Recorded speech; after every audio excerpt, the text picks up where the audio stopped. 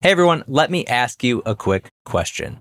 Are you creating too much content without actually having a plan to get that in front of your audience?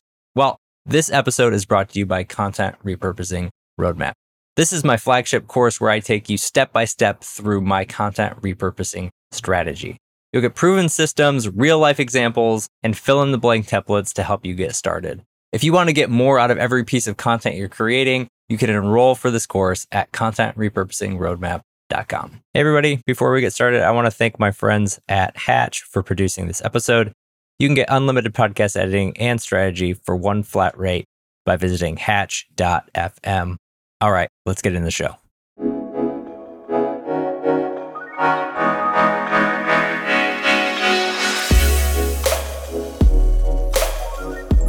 Welcome to Distribution First, the show where we flip content marketing on its head and focus on what happens after you hit publish. Each week, I share playbooks, motivations, stories, and strategies to help you repurpose and distribute your content because you deserve to get the most out of everything you create.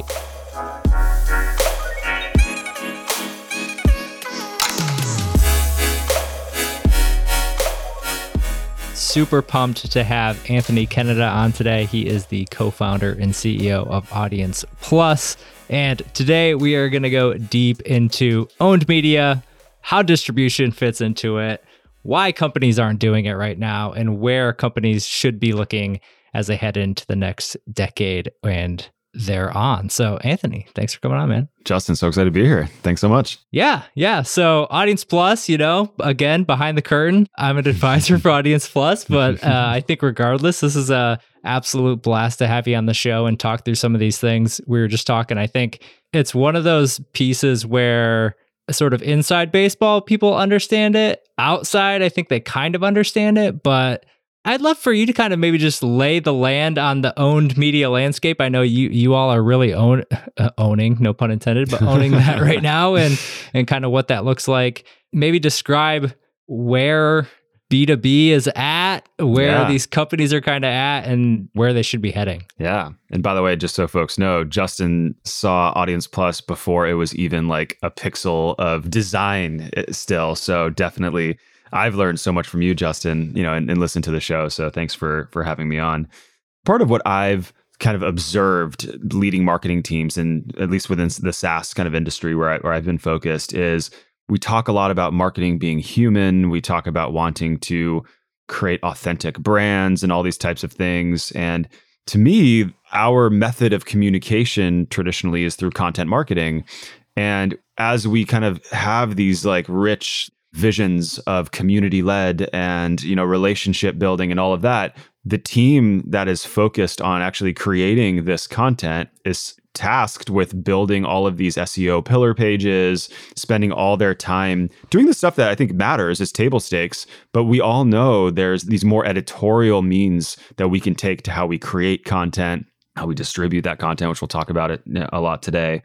And there's sort of a cognitive dissonance between those things. What are we saying in terms of what we're trying to do as marketers? And then how are we aligning resources and strategy to actually make that happen? And I think what has really happened this year, or maybe the last 2 years, that has taken this from like something we've all felt to maybe something now that we have to do something about, is several things. One, it is so noisy out there in terms of the content that is being created. The creative bar to actually break through the noise is extremely high, or a lot higher than it was a year ago. Two, distribution on the paid front is getting much more expensive. It's very inefficient. And as marketing dollars are being taken away, not being added to marketing budgets today, we have to rethink how we get our story told in the right channels. So we spent a lot of time focused on organic social, which is great, but we're also realizing that our reach on these platforms is being throttled by algorithms that we don't control. And so all of this is kind of leading us to this place where we need to be focused on building a first-party data set about our audience.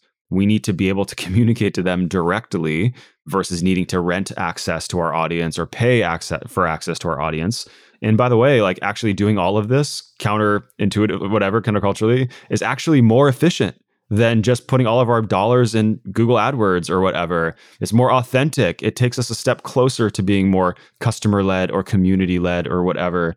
So it feels like now your ability to actually get access to your audience is at existential levels of risk, and your ability to break through the noise and all of that is sort of paved the way for owned media, or really, said another way, creating editorial content, not for algorithms, but for humans to actually consume, and be building that subscriber base, that first party data set about your audience, understanding what topics they care about, what channels are they kind of consuming your content in, looking for signal of buying intent, all of these types of things is really, I think, the next chapter of our industry in marketing.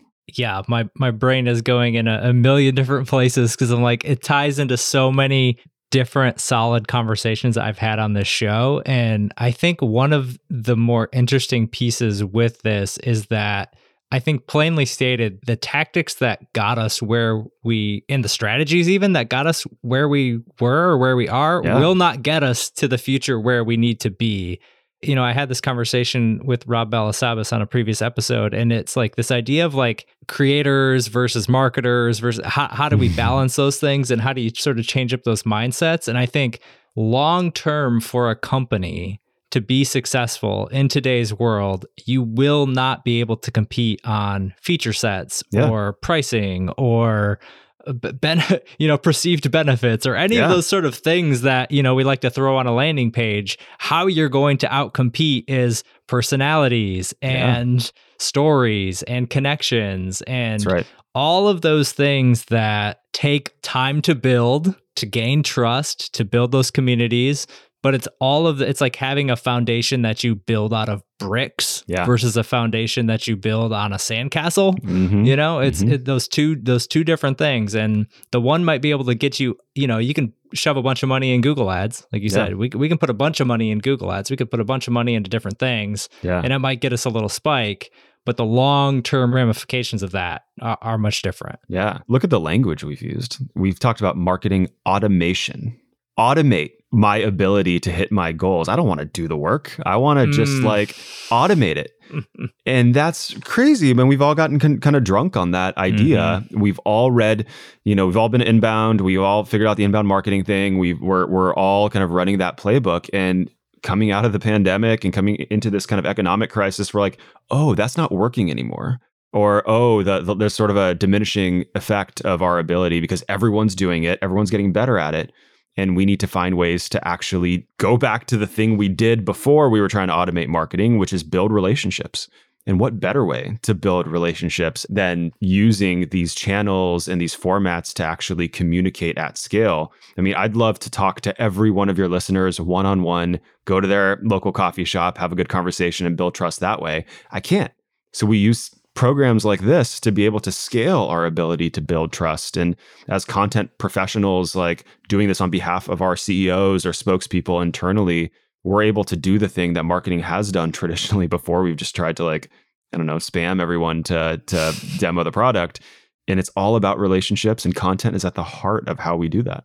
Yeah. It's funny you mentioned like the pandemic too. I think it's been a lot of false positive, a lot of shifts in a lot of different areas, but I could just when everybody's sitting at home and you literally can't do anything but like buy crap online, it's really easy to sell stuff online, Oh yeah. When the world opens back up and you have a myriad of options of things to do and it's a different world. Totally. But we had this just boom of investment, a boom and over that time period of over-evaluate, all of that sort of thing, which was kind of overinflating what we thought was success.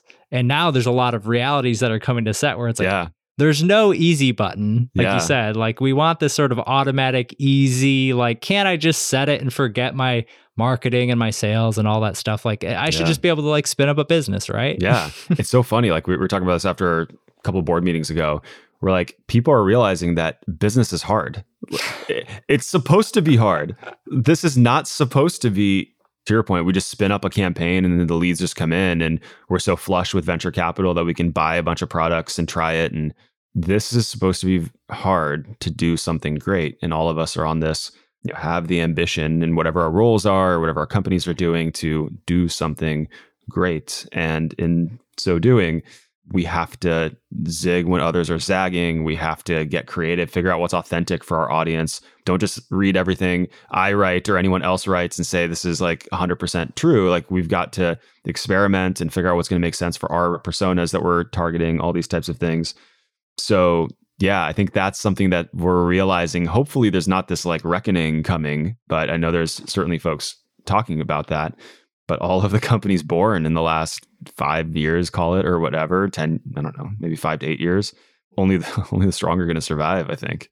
Yeah, I think it's across society. I think it's probably a more macro problem than just even business and B2B, where it's, easy money, crypto, easy, it's just, there's like, everybody wants to lose 10 pounds by not doing anything, put a electric band on their stomach or something. Yeah. Like it's just the natural impulse to want to do that. And I think that just bleeds over into how we do marketing and even specifically how we do content marketing. Yeah. But I think that's a great segue into the hard work of building an owned media company. I'm interested I think it depends, right? I'm curious your take, but like companies are the gamut. There are the single, solopreneur. There's the seed stage startup that you're well familiar with. There's the painfully. There's the Series F late stage company who's been doing blogging and nothing but SEO. Like, where do you even begin to think about this? What are your suggestions for like, all right, we know we need to kind of shift this away from this 100% SEO bucket or this rented channel bucket, focus more on owned. Where do I even begin? I mean, what's interesting is even if you look at the first dozen or so customers of Audience Plus, they're kind of split to two cohorts. You've got public scale SaaS companies who have deep content teams, an established community. They've built a lot of kind of equity in their SEO and their digital kind of experiences. And then you've got earlier stage companies that are like, we want to start with owned. We'll do kind of the SEO thing. We know that matters and we'll figure it out. But like, we know that the way we're going to establish relationship and build that with our customers is through this kind of different means, right? This more kind of authentic means of driving the content priorities, at least. For the late stage companies or public scale, for them, it's like the demand tactics aren't working anymore. We got to do something else. We've done the SEO thing, and here's what, we have a certain amount of traffic we can kind of count on, but people aren't buying today, and we've got to figure out how to stay in front of them, kind of get them to be a part of our movement or whatever. So we warm them up, and then when they're ready to buy, they think of us. So there's sort of some different needs. I know this is sort of like a, I don't know, politically correct answer or whatever, but like there's different needs, and both need owned media, or both, I think, are approaching owned media through different avenues. And look, I don't think SEO, I'm not saying SEO is dead and like we don't need pillar pages and we don't need to like focus on that content. We do.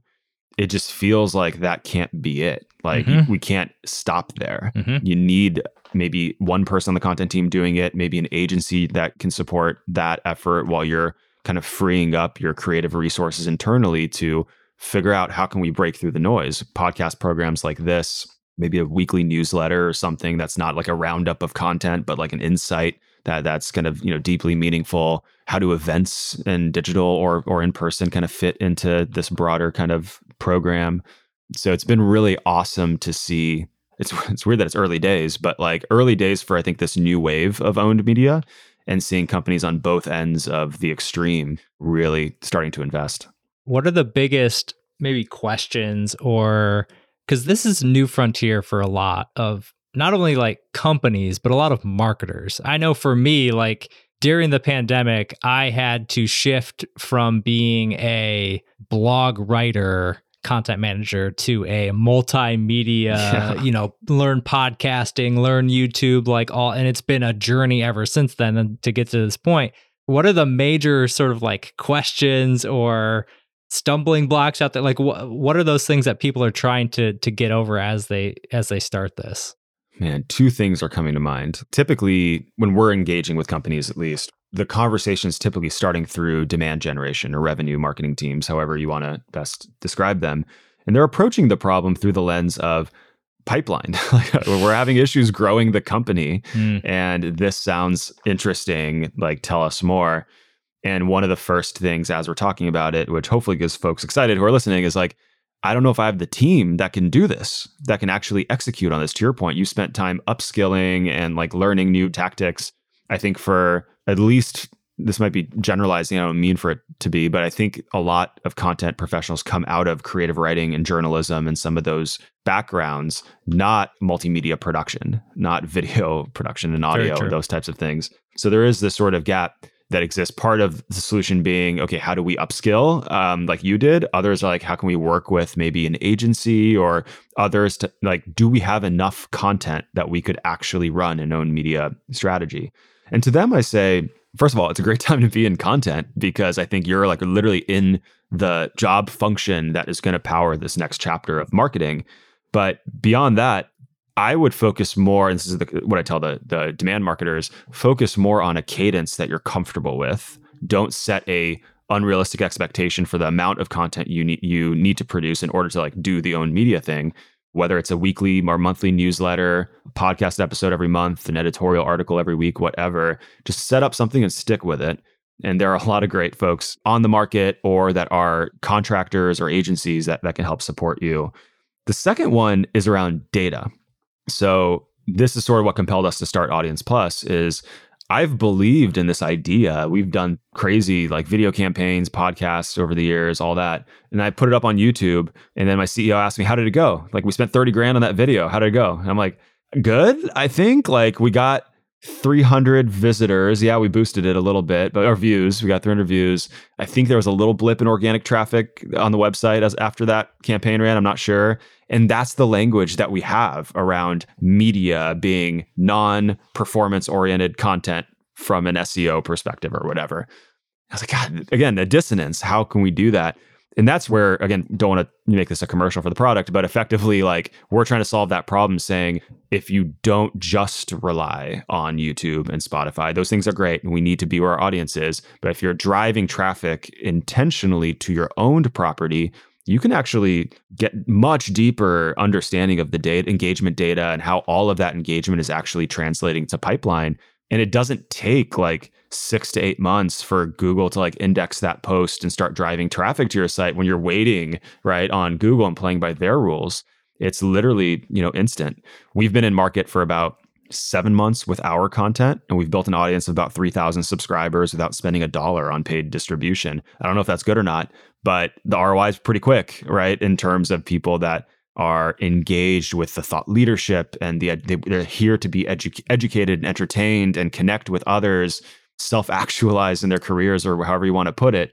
And I'd have to believe if we were monetizing through that, which we will at some point, we'd have leads pretty quickly versus needing to wait very long. So I think that's the other promise with a very long answer to your question. Sorry. No, I love that answer. I think because those are the two pieces that even for me, it's a constant evolution. One, like you mentioned, was the upskilling of either I need to figure this out myself and figure out how to do this, or like when I hopped over and joined Metadata and I went from having a team of video people and, I was the video dummy. Like I had video experts on my team to being like, I know nothing about video and now I know the most about video of anybody here. And so it's just like, you go into these worlds.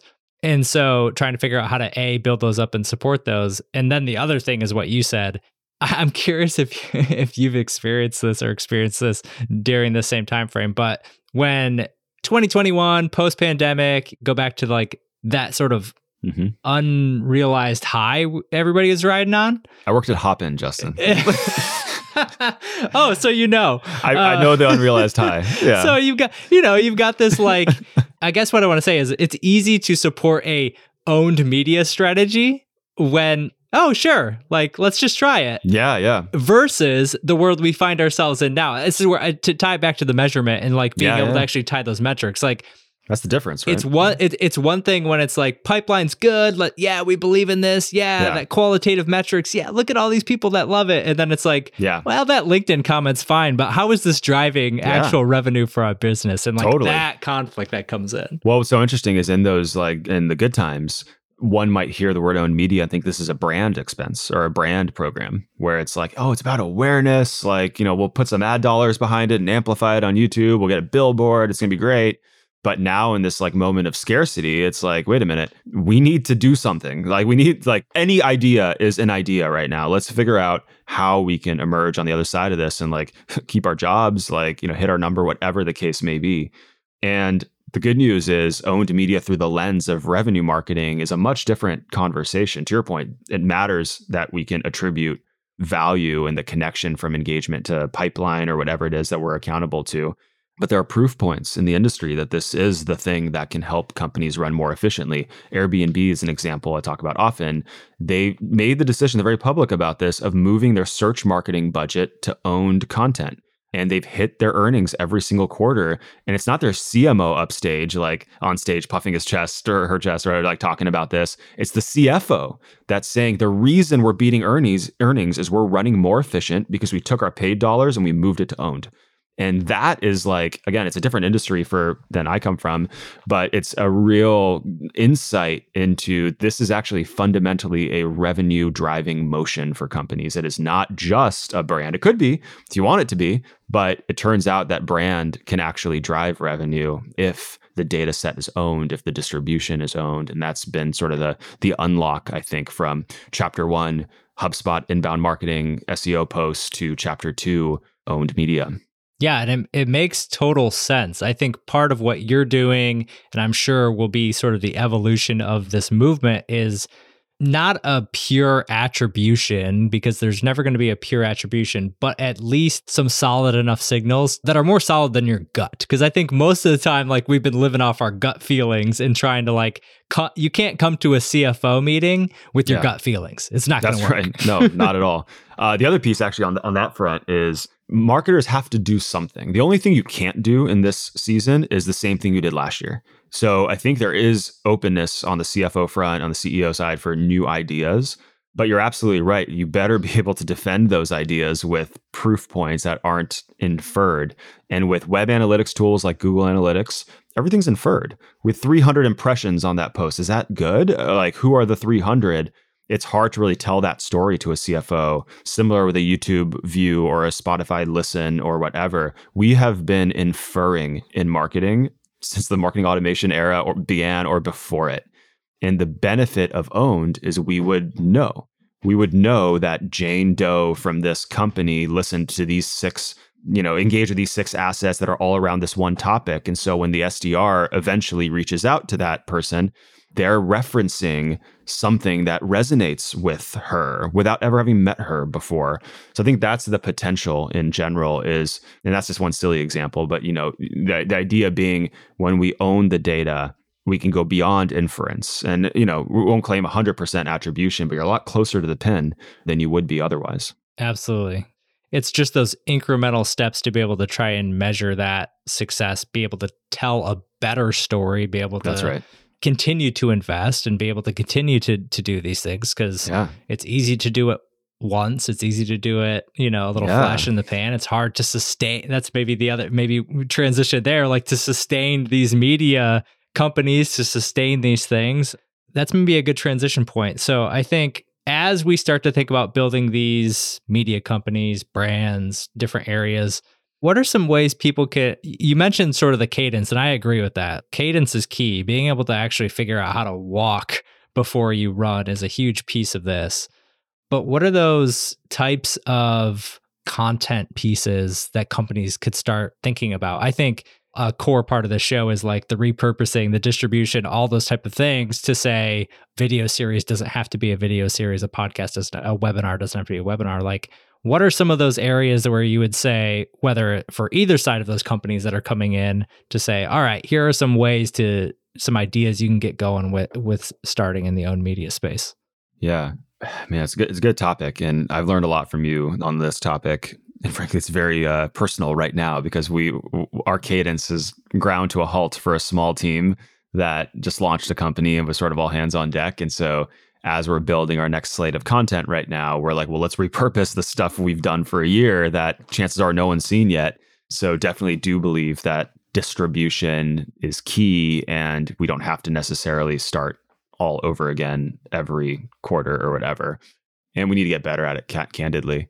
But I think everyone's different, right? I think there's something about video and podcasts, at least as formats, perhaps one of many formats for any given piece of content, that should be considered in this new kind of era. Sounds silly to even put it that way, but this is just how people are learning. This is how we're engaging with topics we care about. So I would definitely think about those mediums in general, live streams as well. But being able to stack kind of various mediums and formats against any one interview, let's say, or one topic or theme or whatever has merit too. So this podcast, and again, I'm stealing some of your posts as I say these words out loud, but this podcast could be a blog post, could be a newsletter insight. It could be a bunch of video clips and short form clips that we post on LinkedIn together. You could ask me to promote it and distribute it to my audience as well, which I will, and all of these things. So this 30 minutes we spent together has turned into a week of content, perhaps across all of these different mediums. So I think that's the promise of doing it.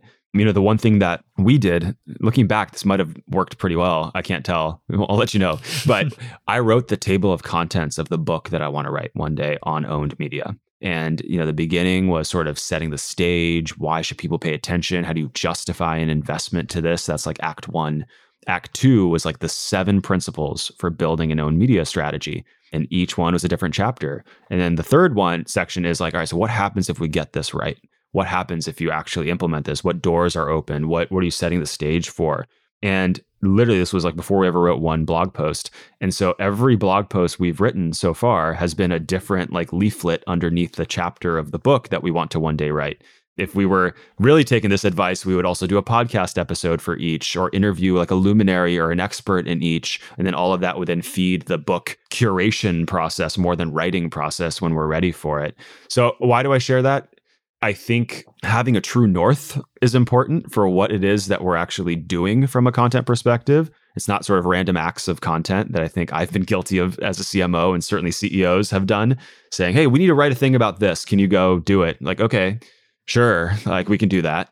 And so I think having sort of a vision for the conversation that we want to lead for our category or for our audience or whatever, making sure it's also, within our business connected to the products that we sell and our services that we sell, thinking about format, taking a more of an editorial or entertainment type of approach to how we deliver on that conversation.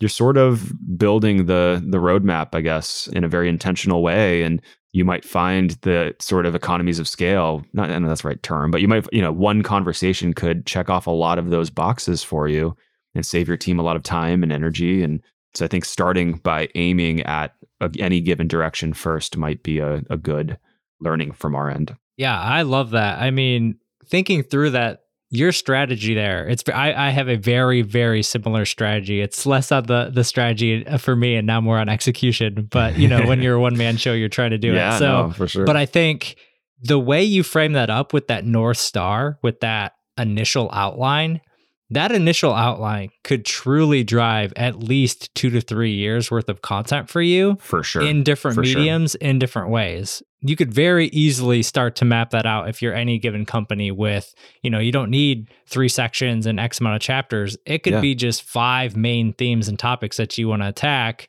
Totally. You start building up all those blog posts, and then it's like, oh, we should do a video series. All right, here's all the topics we've laid out. Like you said, who are the core people I could bring on to talk about each one of those topics? Yeah. Oh, who could we have internally that's really, really smart that talks about each one of those topics?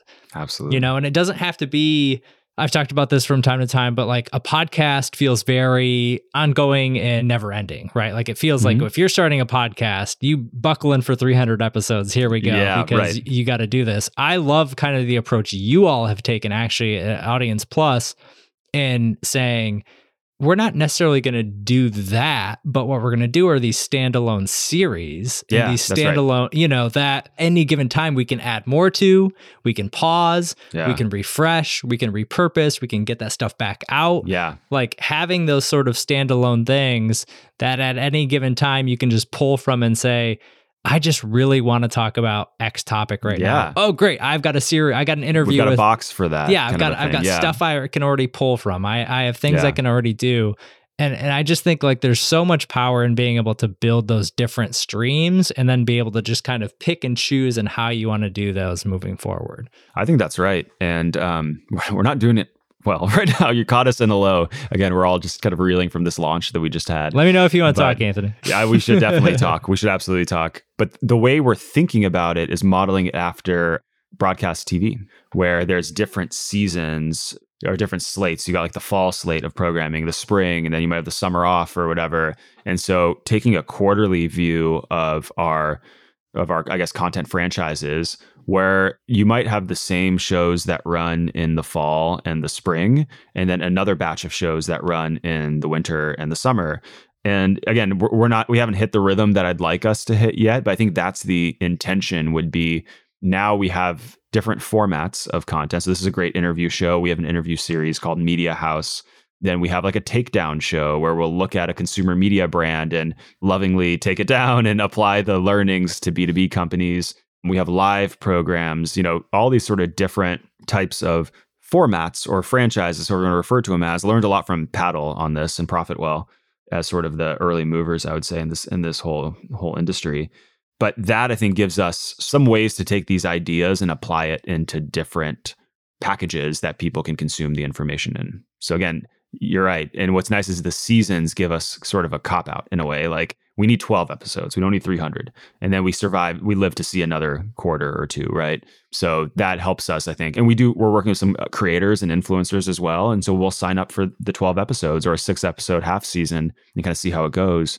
So anyway, I don't know if I don't know if any of this stuff is best practice. We're kind of learning by doing a little bit, but it feels like you're setting more realistic expectations for yourself than, to your point, saying, all right, you got to run this thing forever, which there is merit to staying in the game for sure. But I think you can convince your team to sign up for 12 episodes of something and then measure impact, see how it goes, and then kind of move on from there. Yeah, and I love the framework of sort of that television model. It's interesting. I don't watch like normal television all that often, but like I'm dating myself. or ever, unless it's sports. Yeah. But I think like what's funny is like that also means I don't see like television ads or things like that very often. And so I was just watching, something the other day, and it was like, I realized, oh yes, we are in the summer television season where it's like, cheesy game shows goofy reality things or da-da-da-da-da.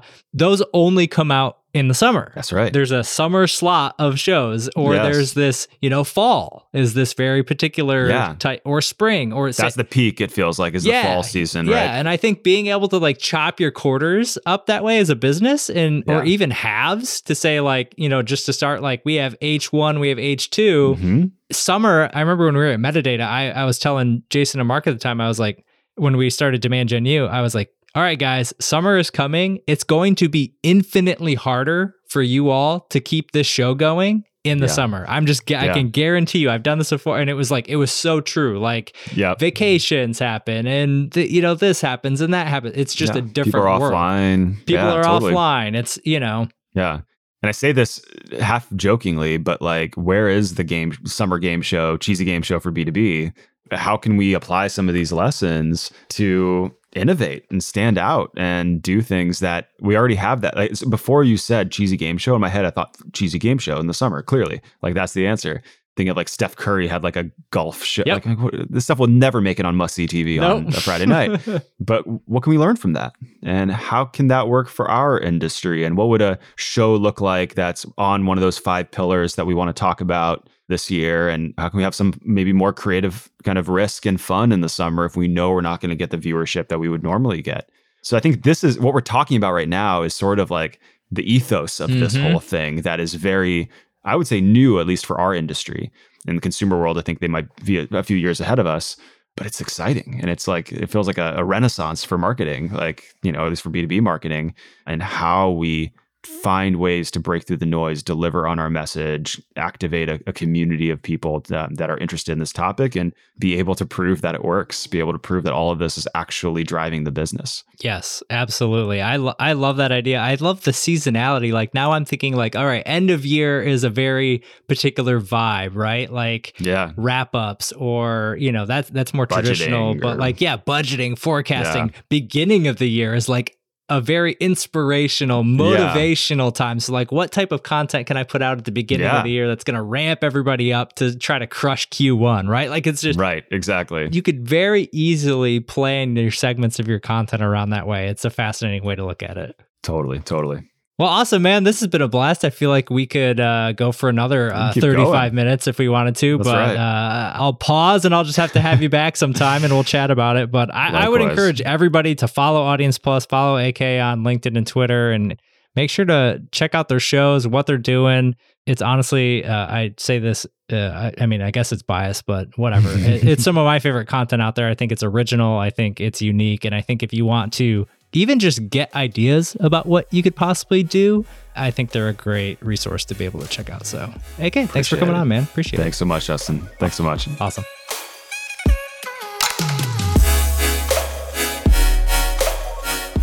All right, I hope you enjoyed this episode of Distribution First, and thank you for listening all the way through. I appreciate you so much. And I hope you're able to apply what you learned in this episode one way or another into your content strategy as well. Speaking of strategy, we have a lot of things going on this year that are going to help you build your brand, 10x your content, and transform the way you do content marketing. Make sure to subscribe to the show and sign up for my newsletter at justinsimon.co so you don't miss a thing. I look forward to serving you in the next episode as well. And until then, take care, and I'll see you next time.